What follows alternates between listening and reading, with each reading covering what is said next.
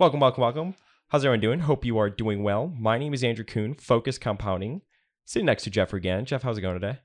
It's going very well, Andrew. How's it going with you? It's going great. We hope it's going great for everybody else as well. If this is the first time you are tuning in, make sure you hit that subscribe button, both on the podcast and YouTube side of things.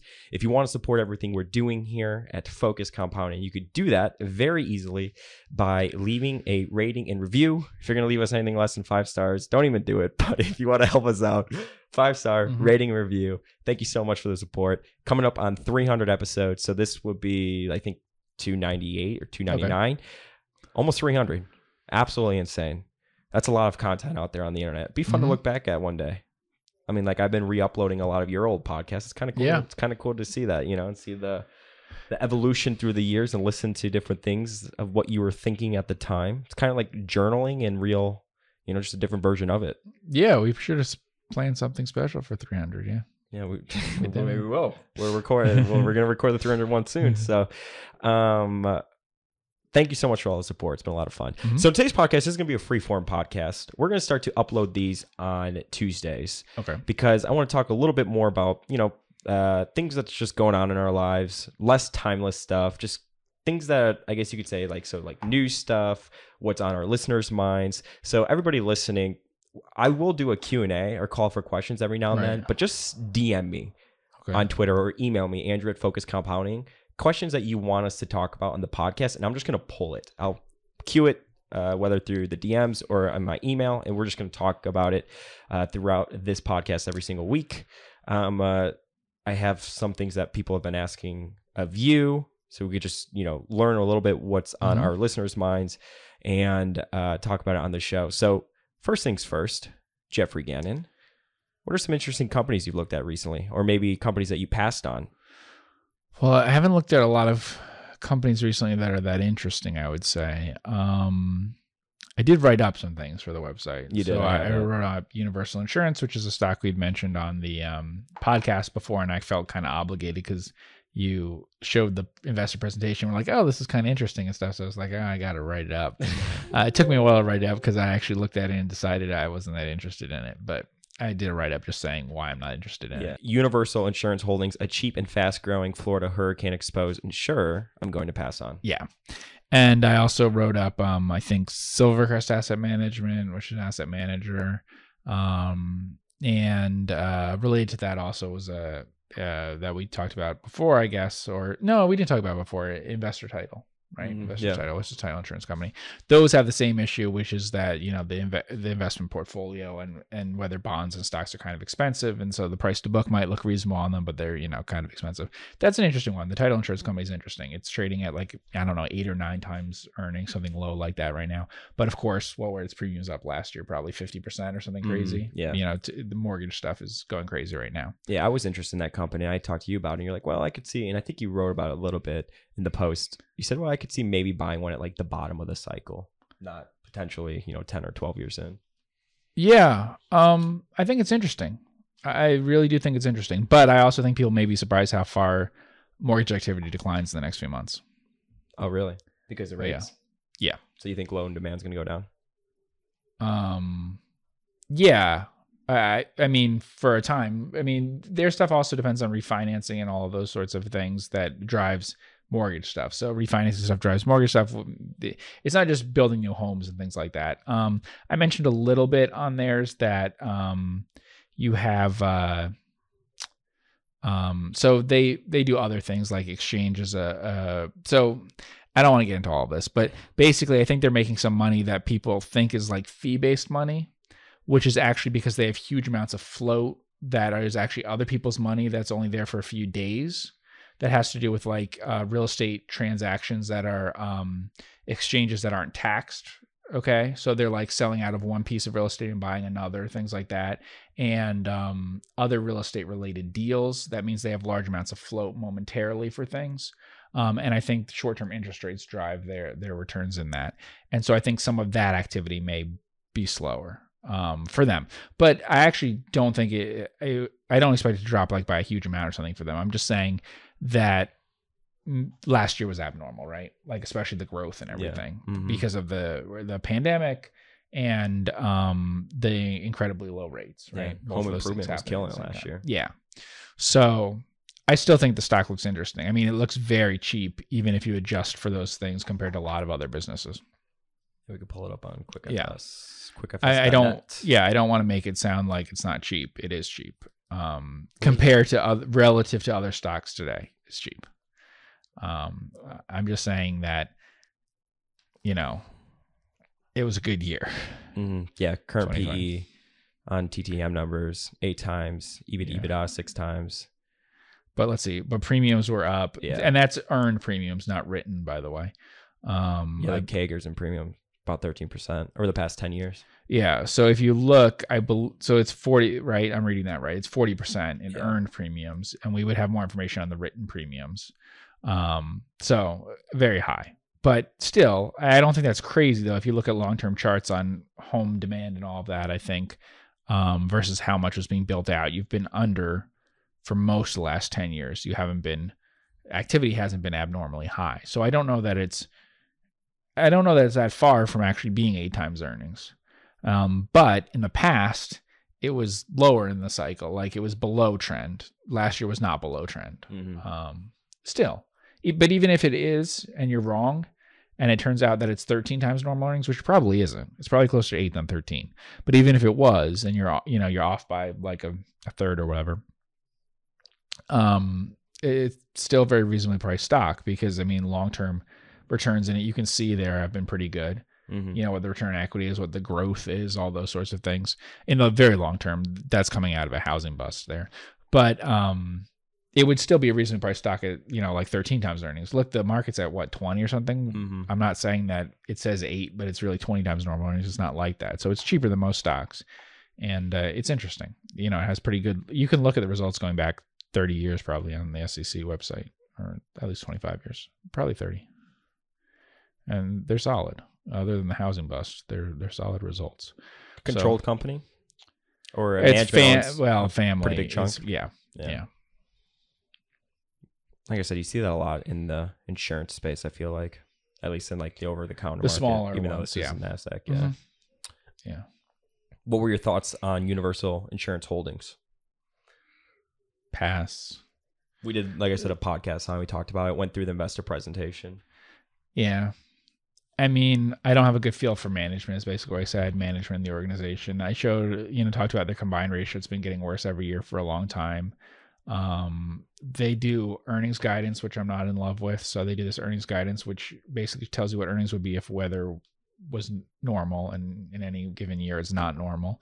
So that's kind of difficult. And then, I guess the other thing is, I had mentioned reinsurance rates in the podcast, that I felt that maybe they have been getting good results because of reinsurance rates. And I looked at that, and it's true that reinsurance rates had fallen by a third and fell basically every year throughout the first part of the last decade, and the last 3 years have been going up. So basically you have rising loss ratios. They're having higher and higher losses, and higher reinsurance costs. And then, as best I could tell, they've been increasing their policies by almost 10% a year, while they're not really increasing their pricing. But they did mention in the earnings call transcript they're going to try to increase their prices a lot. So it sounds like people are trying to increase that. And then we also mentioned Demotech, which does ratings for that. Mm-hmm. If you go and look at their website and stuff, they do have a thing about specifically putting a watch on like Florida insurers and stuff like that, because we had talked about that, why they rate it and not AM Best, and they focus on insurers like that. Yeah. Is that the rating you go to if you can't get an AM Best rating? Yeah. Well, they specialize in things that AM Best didn't rate. Yeah. Mm-hmm. So I think I mentioned that they're like companies that use tons of reinsurance and companies that are focused on Florida. This is not this company. Universal is, I believe, the biggest Florida homeowners insurance company. They have the biggest market share. I think they actually have slightly more than anyone, even slightly more than like State Farm and companies like that. And it's also they're concentrating in it. I was gonna say, does that concentration worry you? Not really. I think it's okay to be concentrating on one thing if you have the right balance sheet and everything.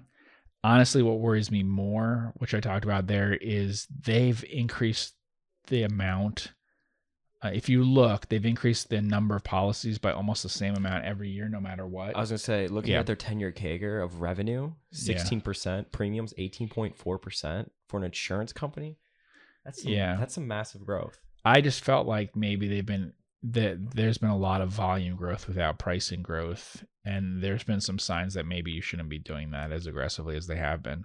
But like I said, if I had a better feel for management and understood them and stuff, it would be different. But it has a pattern of insurers that is the kind of thing that I'm reluctant to invest in. But as I said, at the end of that write-up, on the other hand, they get one good year of a weather that works out for them, and other things. They've got litigation and stuff, things that are trends that aren't so good.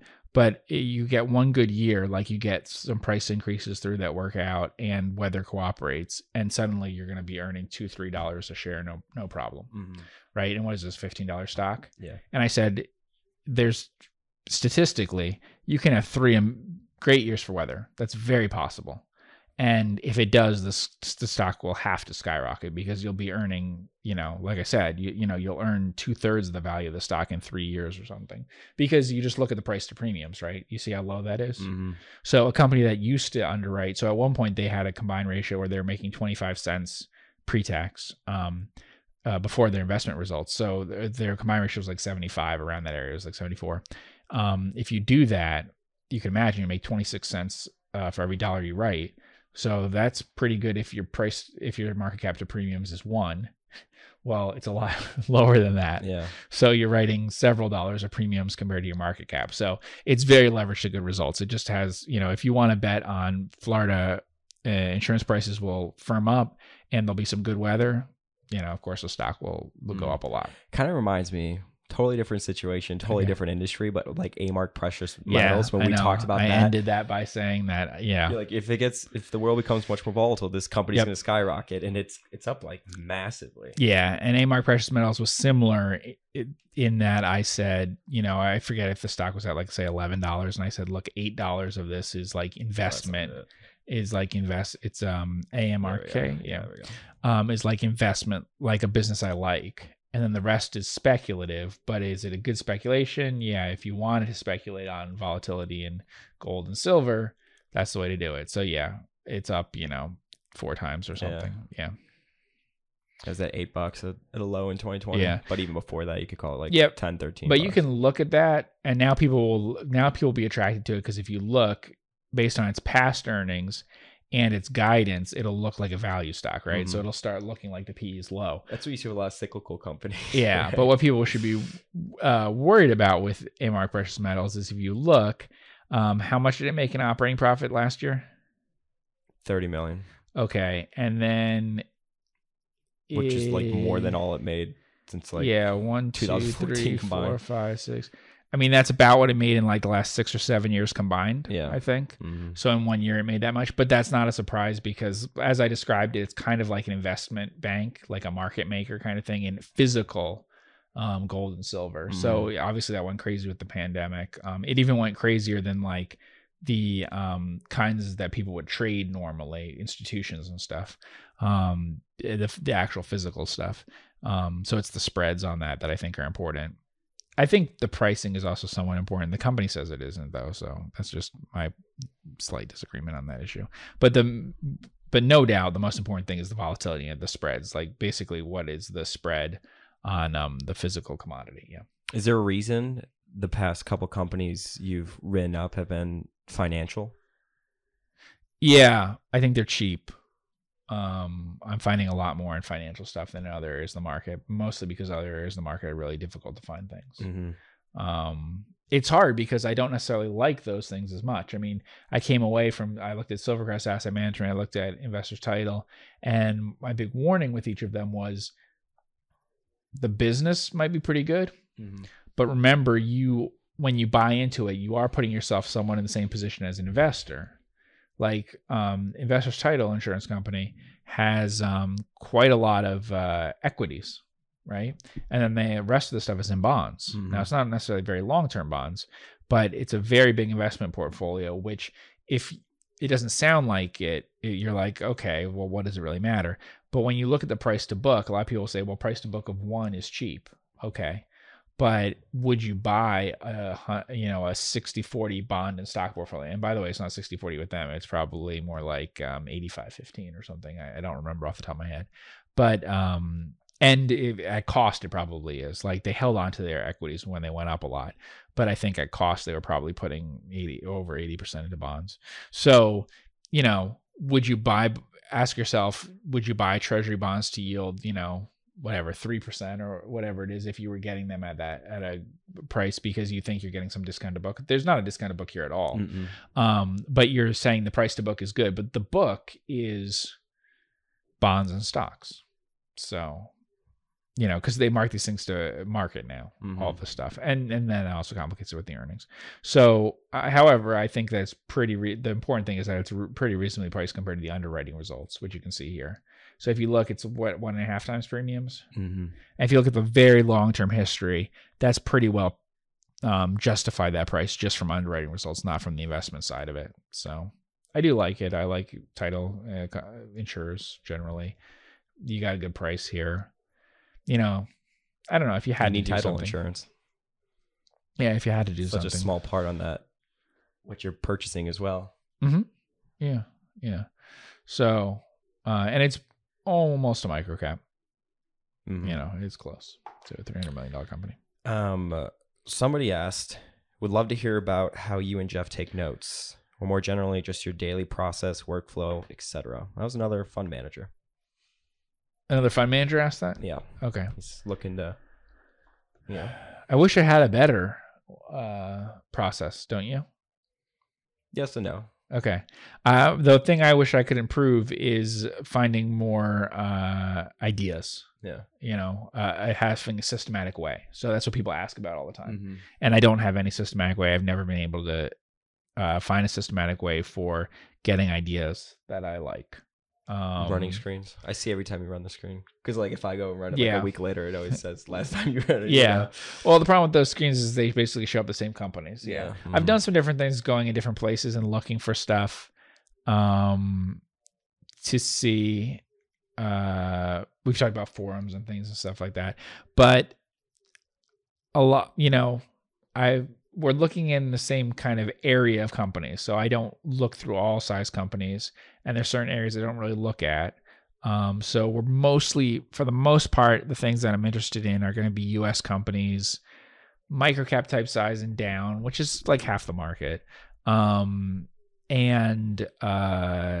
probably not very high technology, biotech type things, something that's made money for at least a couple of years in a row, right? Truth is, I know a lot of those. I mean, they've been around already, so I actually recognize the names right away. So there's not that many that show up and surprise me, right? I mean, a price screen you run, you go, oh, it's cheap. I didn't know that something fell. But I don't often the problem is I wish I could keep discovering companies that I didn't know about. And you bring companies to me and suggest them, and I look at them. I wish I had a better system for doing that, but there isn't one. It's hard. I run, the same screen as well, and you're right. I mean, there's just a lot of companies that I've looked at before or whatever. I may forget the name, but then I start reading the description. I'm like, oh, wait, yeah, I've definitely read this 10K before. Yeah, the really good ideas I find are usually not from a screen. So we've talked about that. Yeah, it's something that you look at and then you have a different way of thinking about it, I guess is the right way of putting it. So... or maybe it will screen in the future or something like that. Screen cheap in the future. What I always want is to find a high quality company I didn't know about before. So perfect world. Yeah, it just doesn't happen. I know. I talked to people about company in Australia. Okay. Yeah, you did. And you suggested it to me. Yeah. I asked you. Yeah. So take a look. Yeah. I read all of it. I know. I wouldn't bring you a company that I knew you no, I read the investor presentation. I read the annual report. Yeah. I read it all. What you're interested in. Whether you decide to take a deeper look or not. But I'm like, I think QB, it's the industry, the framework, fits within the framework. Yeah. I don't know. I go back and forth on this. So I think maybe I should look. I wrote up Universal Insurance, even though I didn't have positive things to say about it. I read a lot more 10Ks than I write up, and that's the thing I go back and forth on. Should I write them all up for the site? And then it's just me having somewhat not positive things to say about companies. Yeah. And it's not that they're bad. I didn't say Universal's not a stock you should buy. I actually said look on the probabilities and stuff, it might be a good buy. Actually, I can't at all prove it's bad, and I wouldn't suggest that. If someone said you have to go long or short it, I definitely would not say I would go short it. Definitely not. So from that perspective, should you buy it? Maybe that's what I was saying. I was saying I'm passing on it. A-Mark Precious Metals, I would never have gone short that. So if you said you have to pick one or the other, I guess I would say, okay, it looks cheap compared to, both of them look cheap compared to what a good year would look like for them. But a lot of stocks are like that. So that's tough. Trying to, it's tough, I feel like, right now, because you look at a company like, that we were just talking about, it may screen super cheap, but then you're like, they just hit a boom, whether it was because of 2020 or 2019, trying to handicap, okay, what does normalized earnings look like? What's normal going forward? Yeah. Because a lot of stuff, not a lot, but some stuff does screen super cheap. And I've seen a lot of people get smoked and, companies like that, because that's when you find like those 2 to 3 time PEs, and then earnings fall off a cliff, and all of a sudden you have like a 30 PE company that's declining for the time being. I'll be honest here with Investor Title Insurance. I think it's like an Investor Title company. I think we have a Mary Poppins type situation here. Really? Buffett with the Disney Mary Poppins. I predict both very possible earnings will go down, but also it's probably cheap. Because if you do the math on it, look, if you say, okay, it's 1.5 times or 1.4 times what it was before, and let's say you thought it was normal before, if you look at how their earnings are now, they're somewhat economies of scale and things, it really isn't more than like 13 times earnings or something, probably, if we do the math. So unless you have like 100% probability that it's unsustainable this year, then it probably is a little cheap. And then you also have to factor in that other stocks of this quality are at 20 times. Not all insurers, not all banks, but they are really at 20 times. And this is something that's earned good returns for a very long time, on average. If you look, the only times it had bad returns was in the housing crisis, So, so that individual that asked the question, what about how you take notes? Are you still using Rome Research? No, I'm not. So, I take notes by writing directly emails from people with the Rome cult. Well, I set up are we revealing all of these facts about about what? I don't know. What are you talking about? Where we used to record this podcast? No, you don't need to talk about Okay. So anyway, we used to record this podcast. Don't tell them we record on the side of the road. So we have more office space now. Let's put it that way. So we have more separate office space. So I have more space to work in that isn't taken up by this equipment. I did feel bad about that. Yeah. For a long time you did it. So I have a dedicated desk area that's different from my computer desk. So I can now have a desk for working without a computer and a desk for working at a computer. And because of that, I have all written stuff and stack it in different things and stuff now. And so I actually do write down and keep things in files in front of me a lot more now than I used to do on the computer. I prefer doing it on the physical stuff that I write it down. So not using any sort of software to take notes. Correct. I don't. I write down on it, and then I keep the files, and then every week I dump out the stuff I don't want to keep, and then I keep the file away permanently, other stuff I do want to keep. So like Investor Title Company, right? It's interesting enough that file would get kept. Okay. Got it. Yeah. So I don't keep Universal Insurance. I'm not keeping that file. That one goes in the trash. It doesn't mean I'll never revisit it or something, but if that helps you figure out which stock I'd be more interested in, I keep that file and not the other one, Yeah. So I've been using my iPad more. Okay. For 10Ks and stuff. Because I tell you, there's some companies I'm like, I've never read about this company before. And then I read the description. I'll be like, I read this 10K like a year and a half ago. Okay. Right.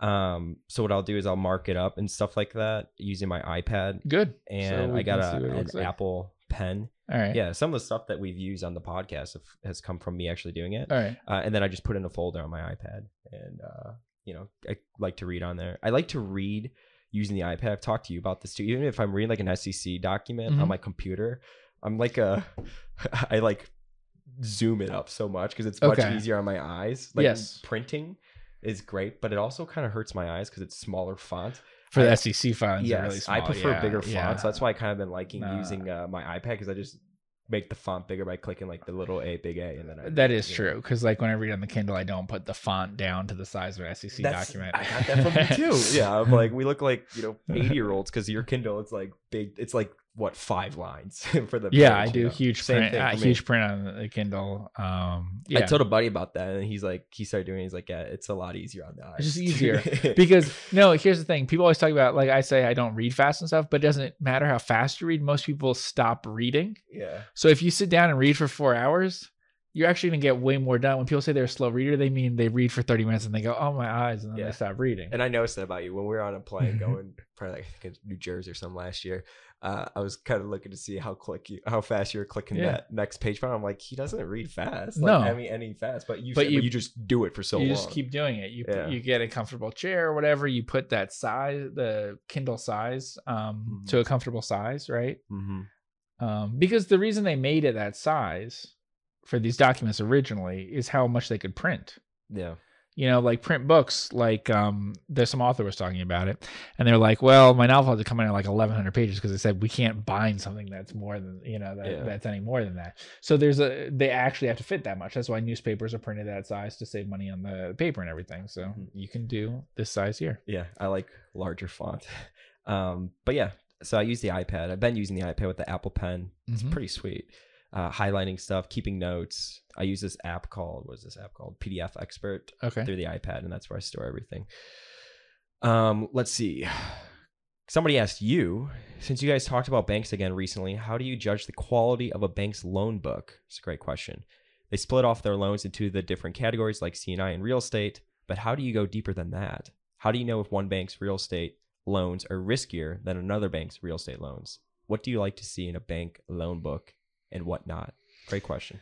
Yeah, so you can look at the call reports, which are on, actually there's lots of information about them on OTC markets now. They're actually pretty easy to find and everything, so that's probably the place to go for it. I used to always say FDIC, but now you don't really need to. You can find them easily there. And so it gives it in great detail. And then companies that file with the SEC, you're also going to get their breakdown in the 10K. So they usually categorize the loans into different problems that they would have. The things that you would see would be other real estate owned, non-performing assets, and then they're going to have categories of things like special mention and that sort of thing. I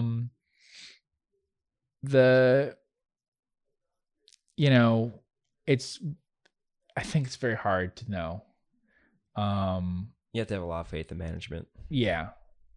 When you're talking about the same category, right?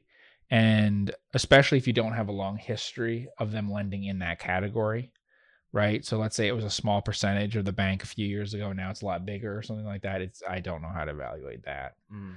If they've been doing, energy loans for 30 years or construction loans for 30 years or whatever, and that's what they focused on, then maybe you have a little more faith on that. But yeah, I think it's very hard. And sometimes I think they can be how they explain it and what investors buy into. That there's a bank that I'm not that fond of that we don't mention on the podcast because I don't like to criticize them. Pick out banks to criticize. Yeah, you gotta be careful with finance stuff. Yeah. But I noticed that everyone repeats certain things about what management says to them. And while I think that what management is saying is not entirely false, I think that it's that they're letting them kind of believe. People repeat what's in the investor presentation, right? Mm-hmm. So with that bank, I think that the loans themselves are better protected. However, I think the projects are riskier. And I don't think that people are carefully understanding. I don't think they're understanding what management is saying literally. And that happens sometimes where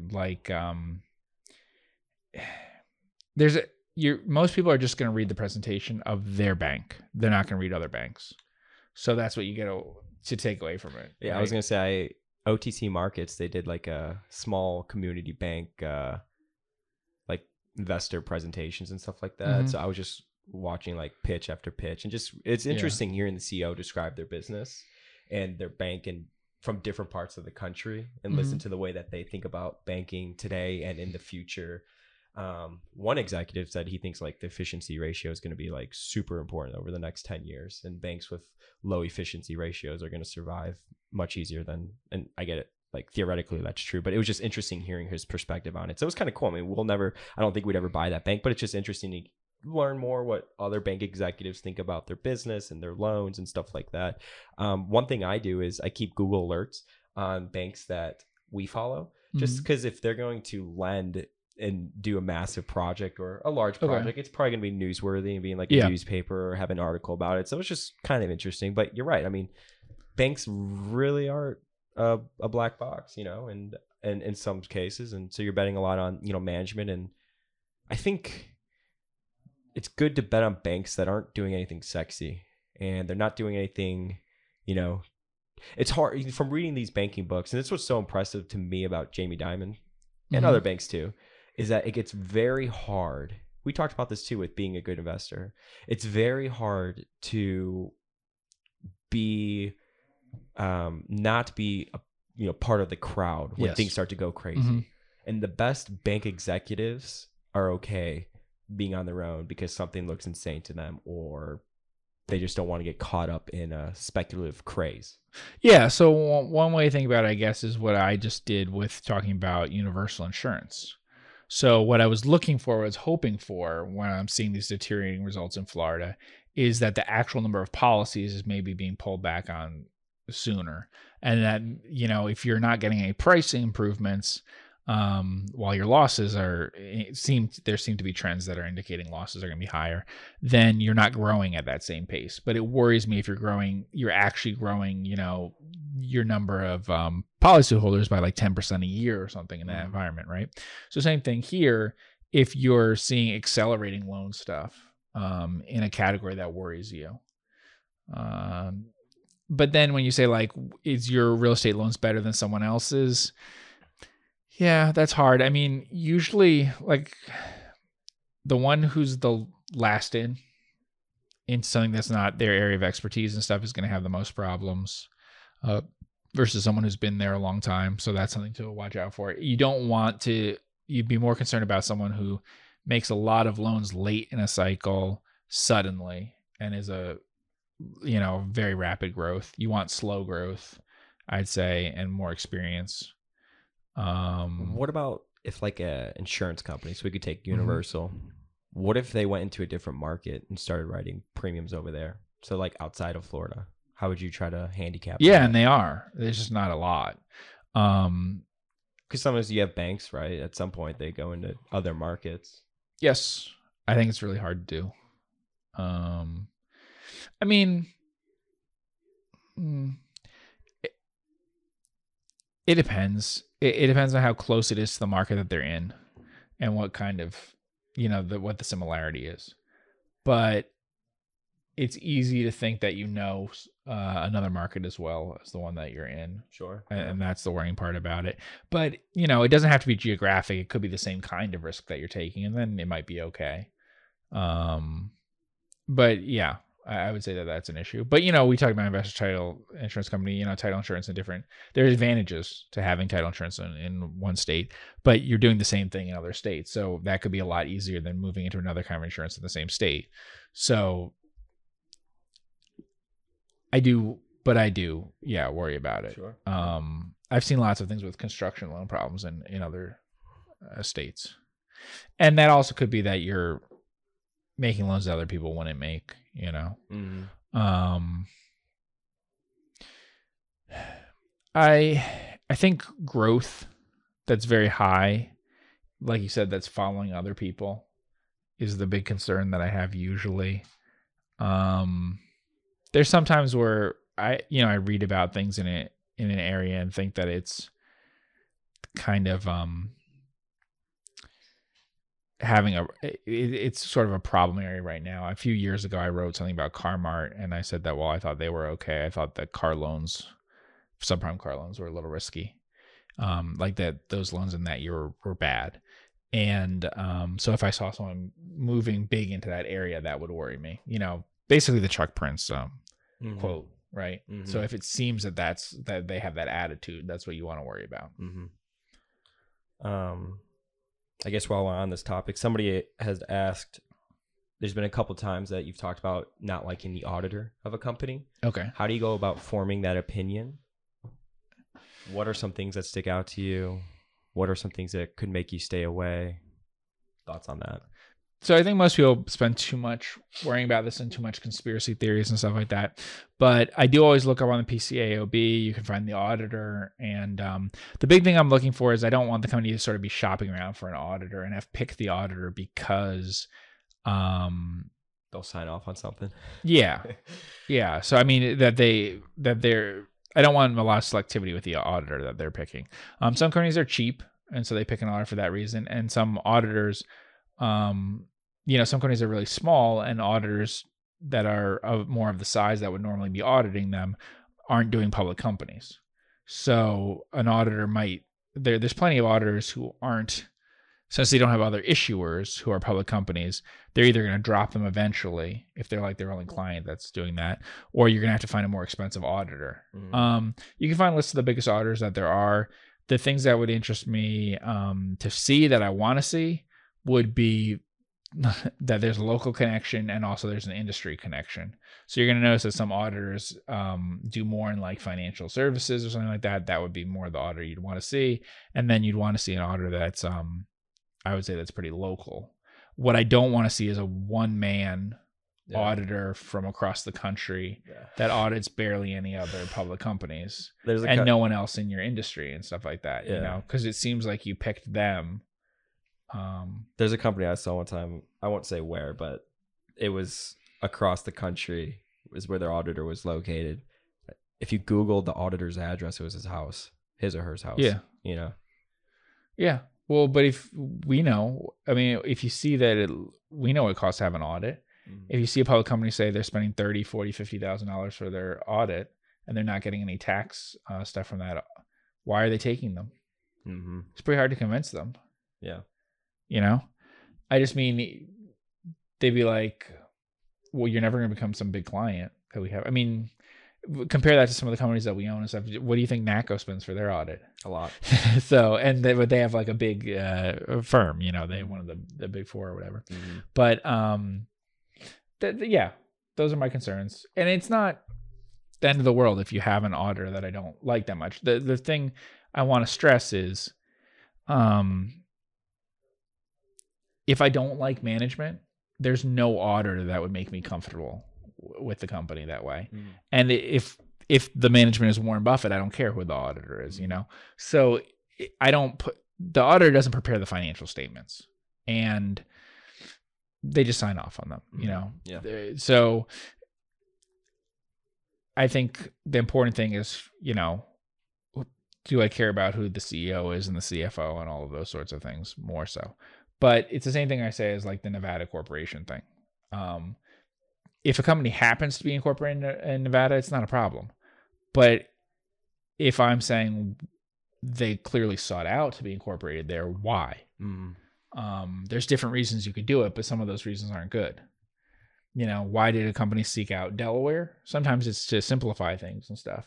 Sometimes you seek out a state for making things a little bit easier for maintaining control of the company, or to perpetrate a fraud, or those sorts of things. If I was going to try to commit a fraud, Nevada would be an obvious place to do it. If I was going to do that, I would pick an auditor that basically doesn't have the resources to audit me.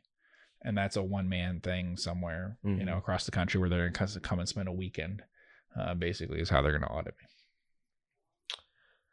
So recently you talked about, you could probably do a whole podcast on some books you've been reading. Mm-hmm. What are some of those books you've been reading? Anything interesting? So I've read a lot of books about social media companies. Really? Yeah. Those are the ones that I remember most recently. What have I read recently? Book about Instagram, Snapchat. Unfiltered? Yeah. I read that too. Okay. Snapchat. What else? Was that Turn Down a Billion or something like that? Something like that. Yeah. Yeah, I read that too. TikTok. Oh, really? Yeah. Okay. You gonna create one? Create TikTok? Yeah. Yeah. No. And some others like that. Yeah. So those were interesting. Probably makes me less likely to invest in those kinds of companies, to be honest. Yeah. Yeah.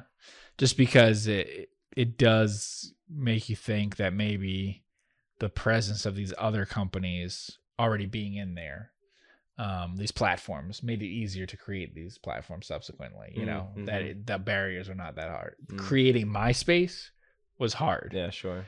Creating TikTok was easier. Well, they hit on it in Unfiltered, how much of Instagram's success came from Facebook purchasing them and then like blasting it out and doing what they did, you know?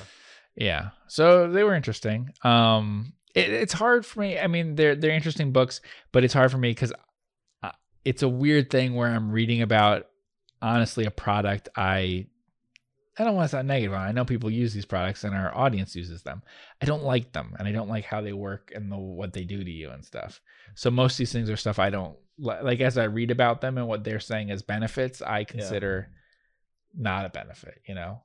Instagram's like, I'm depressed about my life, but I'll throw a filter on it and look happy. Yeah, so there's a lot of weird psychological things. It was fascinating when I read about it, and I realized how I had noticed this about other people, and I never understood it sometimes with them, and what was going on. When I noticed, I've sometimes thought about that with like Facebook and stuff, which I don't have and don't use, but I noticed how some people use it and the difference between different generations and stuff and why they were doing it that way. And then when I read about in the book, it did explain it better, why, what I was seeing about younger people, basically going through and cutting out stuff and things to try to make it fit with their current image of themselves. It's odd. Yeah. Even on Twitter, there could be 100 people that give compliments like, hey, I benefit from your content. And one person's like, you guys suck, F you. I'm like, why am I thinking about this person, you know? Yeah. It bothered me a lot more when we first started. Now I don't even care. Yeah. I'm like, whatever. Yeah. Get your research elsewhere. So that was interesting with like Snapchat and stuff about how important it was for them to be able to have things that didn't I mean, Snapchat was literally created to like send like naked pictures. Yeah. That was my inspiration when they went public. I was like, I don't remember what, 20, 30 billion. Yeah. If a company that was made to send naked pictures could go public for 20 to 30 billion dollars, anything is possible. Yeah. And so the book talks a lot about that. Yeah. That's all that I know that it did. It's a $90 billion company. Yeah, but it was interesting reading about that and the way in which it was used. And I did realize that from seeing other people using Snapchat. It was fascinating because it's very different from how they use other things. Although I don't know enough about TikTok. So, but Snapchat is a communication thing. Oh yeah, sure. Which is very different. Yeah. Which I realized, that Facebook is not that anymore. Really, it started as that, but it became over time not that. Probably because it's more public. Like I have that's what exactly. Like my childhood there for it's permanent and everyone can see it. Yeah. And you can't separate out. Basically, you're not. I mean, the thing about Snapchat is that you didn't want.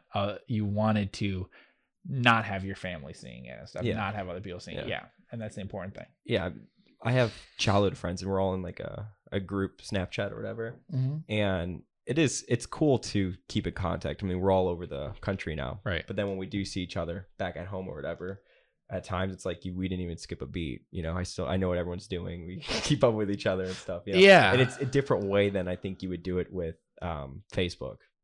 Yeah, I do find it weird. I have to admit, I've talked to people and they'll be like, "Oh yeah, I know what's going on with this person. They're doing this," and so it's like, "Oh, you talked to them." No, you see something that they're putting out to other people. What they want a you to small see. group. They want you to see it, but you're not actually talking to them. So it is it's a generational change. It's so odd though too. It's the most fascinating thing to me. I mean, younger kids, like their obsession with watching other people play video games instead of playing video games themselves. So like Minecraft and you know, people talking like commentating. That's why Twitch is so, you know, what it is now. It's just weird how things, you know, kind of end up like that. I don't know. TikTok's interesting too. The TikTok book was the most interesting book, so I got to read that because there's not a lot of information about TikTok. Yeah, I made one when it first started because I was interested in it, and I never go on it. I don't even have the app on my phone. It sounded like if you're trying to design something, what would I hate the most of anything possible to create? Yeah.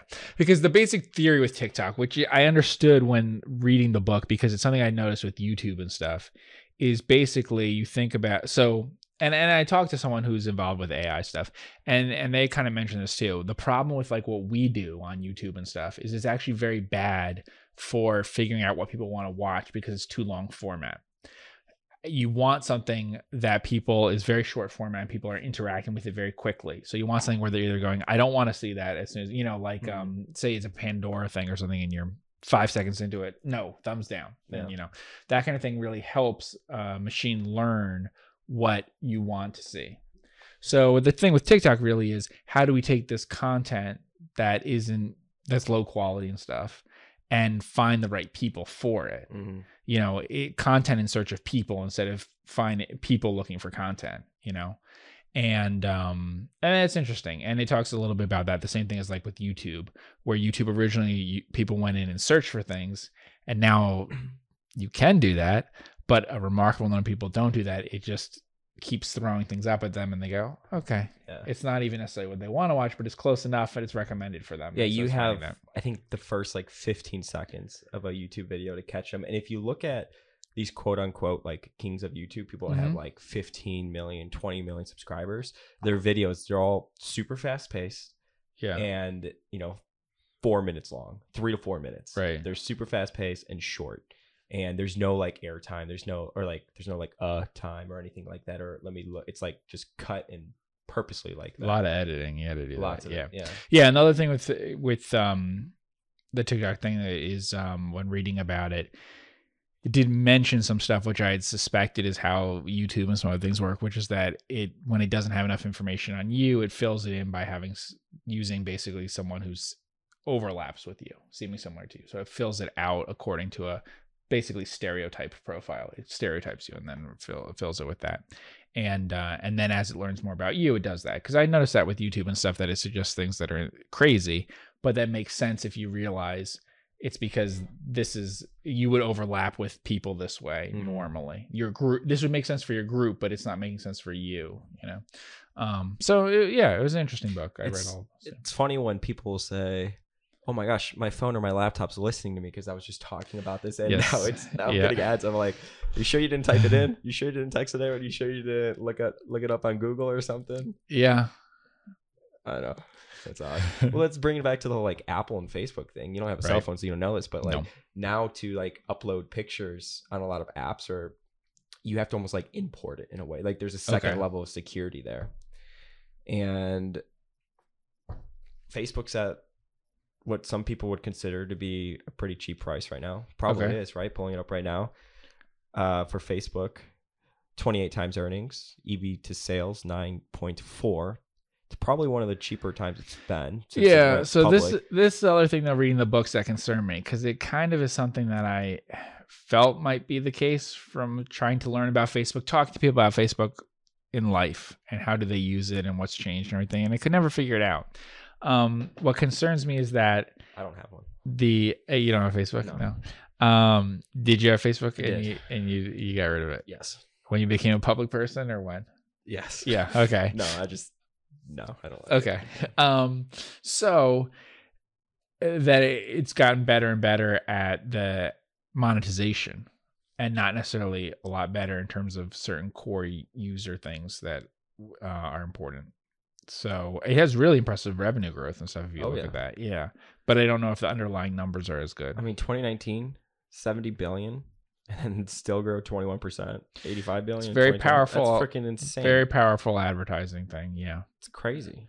No, and I know a lot of old people who it's very successful monetizing them, and it's a very important part of their life and everything. Oh, so, yeah, sure. Yeah, not as many younger people. So it's interesting how that's happened. But among certain demographics, it's what they'll use, and I don't see them switching to using anything else. I don't think that's going to happen. I mean, obviously, for Facebook, you're able to target things much more and use, analytics and AI and they have machine your learning, everything. Yeah. Everything about your life is there. But I mean, it's just like if you read Barron's, there's going to be ads that are more targeted to people that read Barron's or like American Banker and stuff like that. Well, that's the fascinating thing, right? Because people talk about that with podcasting. I get it's different. I get it, but yeah, but it's interesting that everyone's taking the model of the Facebook stuff, like with podcasting, that they need to know the information of the people on it. When you don't, we know generally who your audience is for something like that, and you can target ads to that. But yes, it's very powerful for Facebook, and certain kinds of ads are going to work really, really well there. For some people, talking to them, I've talked to some small business owners and stuff, and I don't think they have any other way of reaching people except through something like Facebook. Oh, sure. Yeah. If I were to tell people that are good with social media, what they should do is they should just go to do social media for doctors' offices, dentists, like people that are maybe later on in their career and don't want to do direct mail, kind of get more with the times and they don't want to focus on it. Imagine signing up a couple, places like that pay you like $1,000 to $2,000 a month, and you have 10 people doing that. I mean, you can probably make good money doing it, because social media is what it is, and there's a lot of people that you probably should be doing it, and there's a lot of people that don't want to do it. Unless you're trying to reach you, then they won't be able to reach you. No, they won't be able to reach me. I've never had a Facebook. No, I've never had any of these things. Did have a Twitter. Did have Twitter. I did have Twitter. And that's the interesting thing, reading about these books. I haven't read one on Twitter. I have a book on Twitter to read. But it was interesting about the difference between it and that, how much Twitter is, how important it is for news purposes. Twitter's the greatest platform in the world. But is it for monetization? Well, that's because the it's thing, pure news. And news has never been the big money maker in media.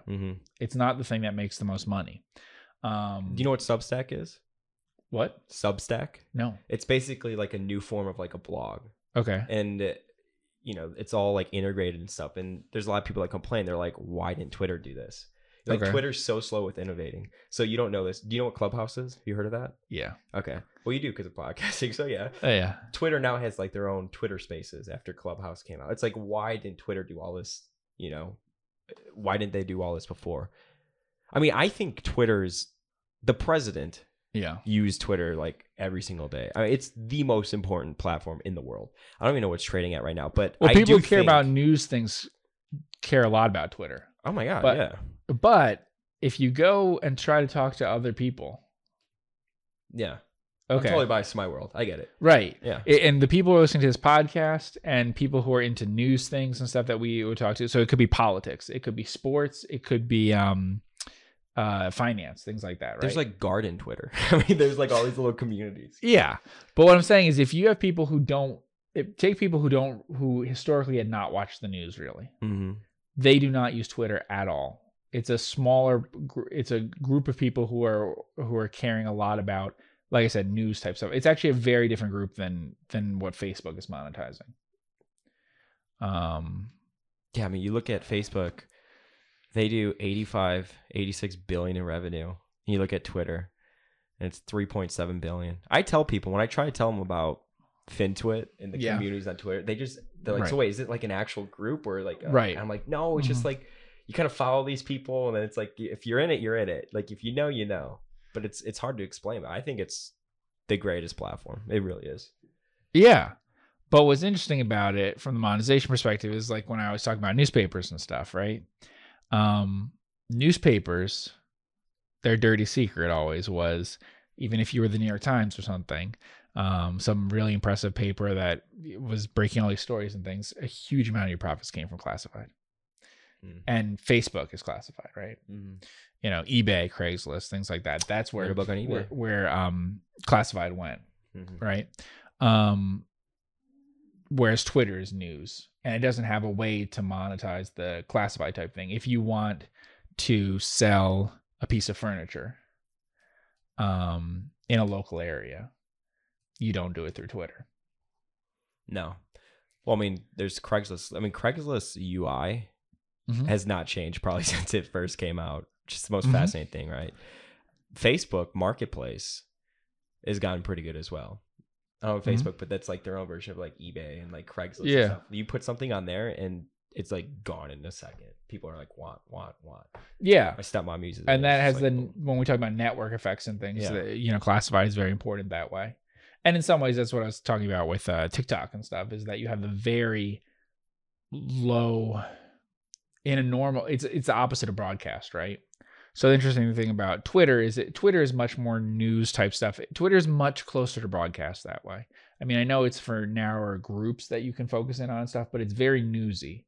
And that's a very culturally important thing, but it is something that's a little bit harder to monetize historically. Now, they might find ways to be able to monetize in a big way, But it's interesting that the stuff that always has been is more like we're talking about with Facebook, but also like we talk about with podcasts, right? So things that are very like niche in terms of like a magazine. I always compare podcasts to magazines, because something that's like a trade magazine or whatever can have very high ad rates for that thing, even though it's small. You know, you could make the top 10% of podcasts probably could make some money advertising in them, and yet they have really small audiences. When you compare it to how many people are following someone on Twitter, you could have a much bigger number of followers on Twitter and not be able to actually, make money, monetize it. Yeah, it is interesting though. Like, it's almost like we're in this age of be your own brand, where it's like, okay, prior to, I don't know, early 2000s, let's say you wanted to be like a radio jockey, or do some sort of long form content like that, you had to go and be a radio jockey, right? You could start up a podcast, you could do your own videos, you could have your own Twitter and kind of have your own business behind it. But then, I mean, look at Howard Stern. He just re-signed with Sirius. Joe Rogan had his own, whatever, and now he's with Spotify. Yeah, who knows? We could sell out. Yeah, I mean, the advantage for it, the difference for it, right, is that you don't have these gatekeepers for things, so that you could get it out there and then grow over time. Now it's harder for people to discover you. That's always the argument, is like the discovery problem with podcasts, that there's people who want podcasts and can't find them because there's so many podcasts and no one's telling you which ones are good. There's more podcasts than people. Yeah, but you are the content isn't really decided on by advertisers or by people who are kind of censoring the stuff, right?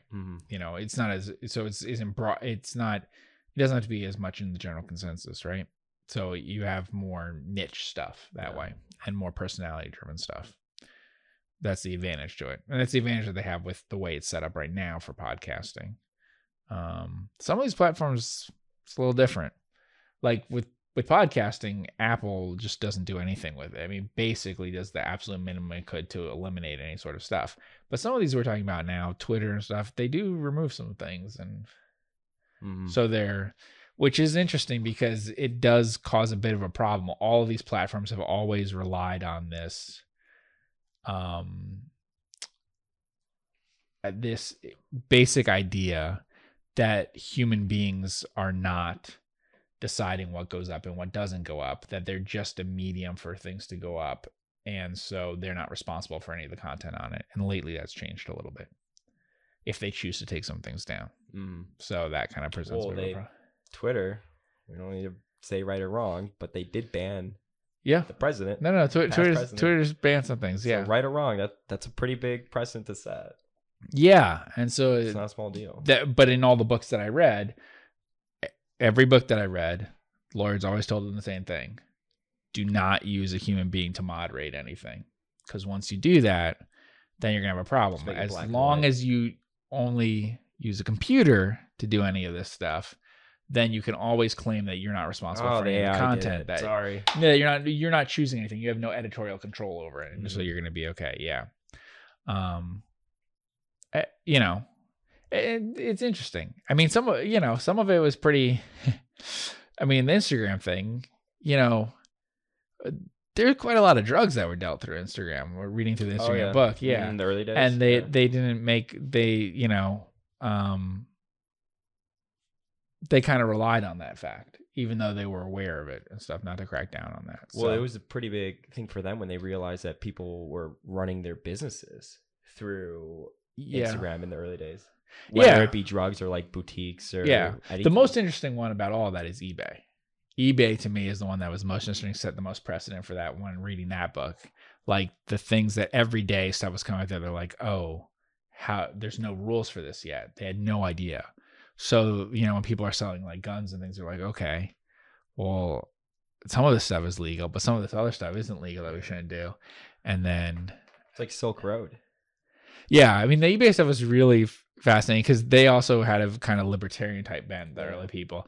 And so when they were trying to figure out, when they were like, we have to let them sell used underwear because we let them sell used clothes. Yeah. But they're like, but we know this is sex stuff, really. Yeah. And they're like, but how do we decide not to do that? And then, and all that stuff was really interesting dealing with that for the first time because no one had ever done that. Well, a lot of these companies just copy, what other ones are doing, and they all kind of, if one person bans something, then they can all ban them, But the eBay one was really interesting because that was a really early .com thing to make a decision about all those kinds of things. And just all the stuff they could never guess was going to happen.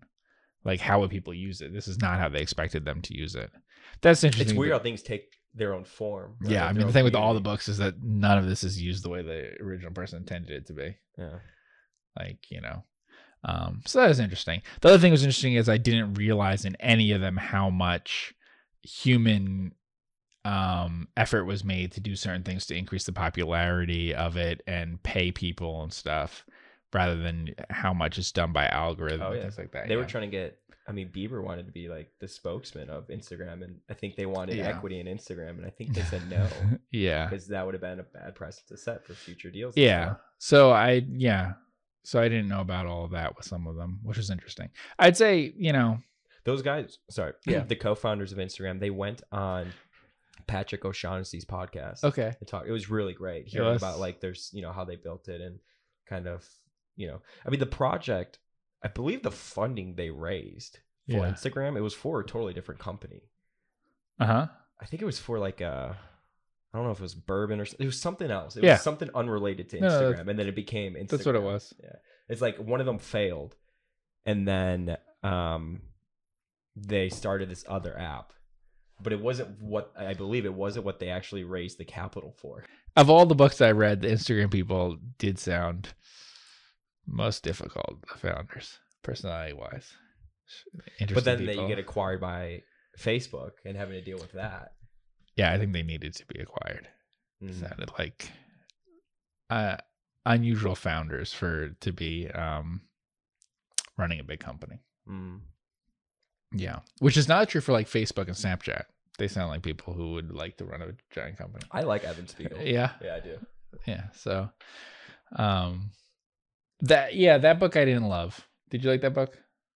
How to Turn Down a Billion, or whatever it was. I liked it when I read it. I read it years ago. Yeah, years ago. There's something about it that I felt. I think it's the sources he was using or something. I guess is my feeling. Were limited in some way. So I kind of felt like they were repeating the same sort of thing about it. But what's wild when you hear, like Facebook and then Snapchat, both situations, there was a party that was involved in a big way that got booted out, and then they had to settle later on. Yeah. Because he sued them for stealing their idea or kicking them out. Yes, that's true. Because there was a third guy. Because there's Evan Spiegel, and I forget the other guy's name that does a lot of the technical stuff. And then there was a third individual that I think it was actually his idea, and Evan Spiegel kind of took it and ran with it. Was it Reggie? Yeah, I don't know. Yeah. There's not a lot about him online, but I did read that. There's a lot in the book. Yeah. Interesting. I mean, anytime you have something that becomes big like that, you're going to have people claiming it. But also, all these started out as one idea, then they switched to something else, which was also an interesting thing reading about it, is how they just kind of wanted to come up with an idea, and not necessarily that they had an idea of what it would eventually become. That happened with all of them, I guess, is that people started to use it in a certain way, and then they had to kind of shift to how those people I guess how it was being used. I mean, some of them did have a clear idea, I guess. Instagram did. Instagram had a clear idea of what they wanted it to be. And to some extent, that's what it became. But to other stuff, it was things that they didn't necessarily want. But they had a very clear vision. I guess of any of the ones I could think of, Instagram was the one that had a clear vision of what it wanted it to be and kept trying to make it. It was interesting how through the upload process, because back when Instagram first started uploading pictures, and I remember too, it would take a long time. So what they did was something as simple as you're creating the caption and putting the filter on, they were uploading the photo. So by the time you're ready to actually upload it, it's on its way and gone. Yeah, there was a lot convenience and stuff. It was interesting about how how quickly people might stop doing something if you didn't make it really fast, right? So making things very fast and easy that way. It was very interesting, especially with reading the book about eBay, because of how long everything took back then to do anything, and people being shut down for so long. You know, I mean, that site went down all the time for long periods of time. It was interesting to see the differences. It does worry me, though. After reading all those books, it does worry me that the existing platforms can kind of make it more possible for other things to come on because of that. I don't think TikTok could have ever become as big as it did if there wasn't other stuff already up there that basically you put a watermark on it and that's how everyone finds it and stuff, you know. Do you remember Vine? Yeah. Twitter purchased Vine, I believe, and shut them down. Yeah, so Vine figures prominently in the TikTok story because it's pretty similar. I don't understand why that happened. Did they talk about it in that book? A little bit. Vine was really starting to pop off, and then it just vanished. Twitter acquired them. Done. Yeah, I don't know if they were ever able to. So there's some stuff about Vine. There's stuff about a music thing there. And then there's also stuff about the company that is now that people refer to as TikTok and stuff, and what it was in previously, which is basically headline news stuff in China. So it has all that stuff in it. It's interesting. You're not going to get a lot of the personalities involved with it, but of all the books I read, I think it does the best about describing the actual reasons for people using the product and kind of why it went viral and those sorts of things. The book may be unfair in some ways, I don't know, but you know, it's a very calculated sort of thing about basically they knew what they were doing for virality. It's not about the thing that you're seeing, the platform of TikTok. It is the algorithm underneath it. Sure. Yeah. And but I mean, the company is not really about short video stuff. It's about any kind of content that could work the same way. So it's not, they aren't, you know, the book is kind of about how they're not skilled in any way about that. So when you're comparing to Vine or something like that, I don't know how Vine was able to spread things between people that way. I mean, I think the book does get a little bit into that. Like one of the problems that Vine had is that it was very personality driven and had a few people who got very big on it. And they just said, well, we'll just go on to some other platform. Yeah, they hopped platforms. Yeah. Went to YouTube. And they very intentionally, TikTok is designed not to be like that. Interesting. Yeah. In fact, what's that book called? The book is called, I don't know what the book is called. I'm bad with names too. I'll look it up. Yeah, I'm trying to think what.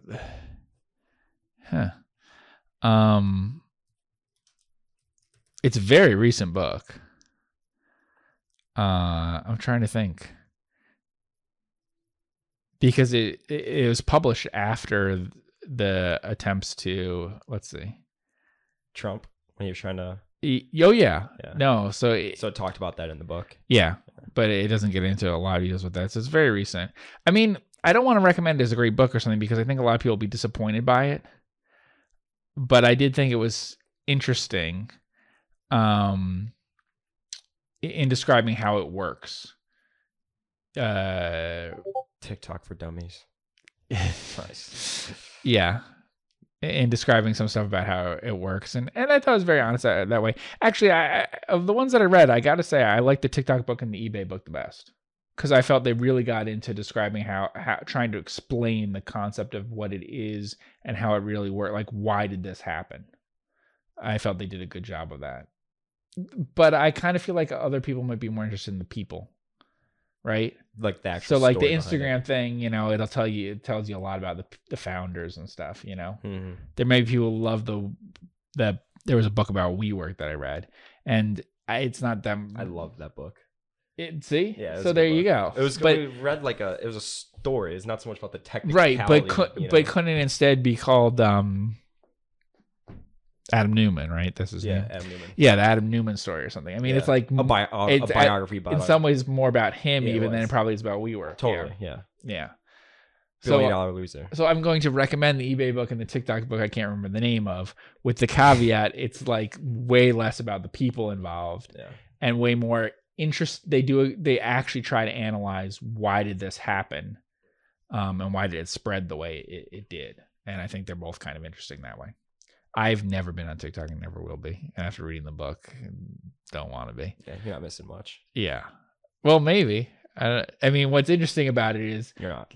Well, no one knows what you're missing, because what's interesting about the book makes very clear is that everyone's experience of it is very different from everyone else's. It's tailored to what you. It's so heavily tailored that you have no idea what other people are, what is going on with what they're seeing, and it gets a little bit into that about how niche it is that way and how quickly it gets that niche.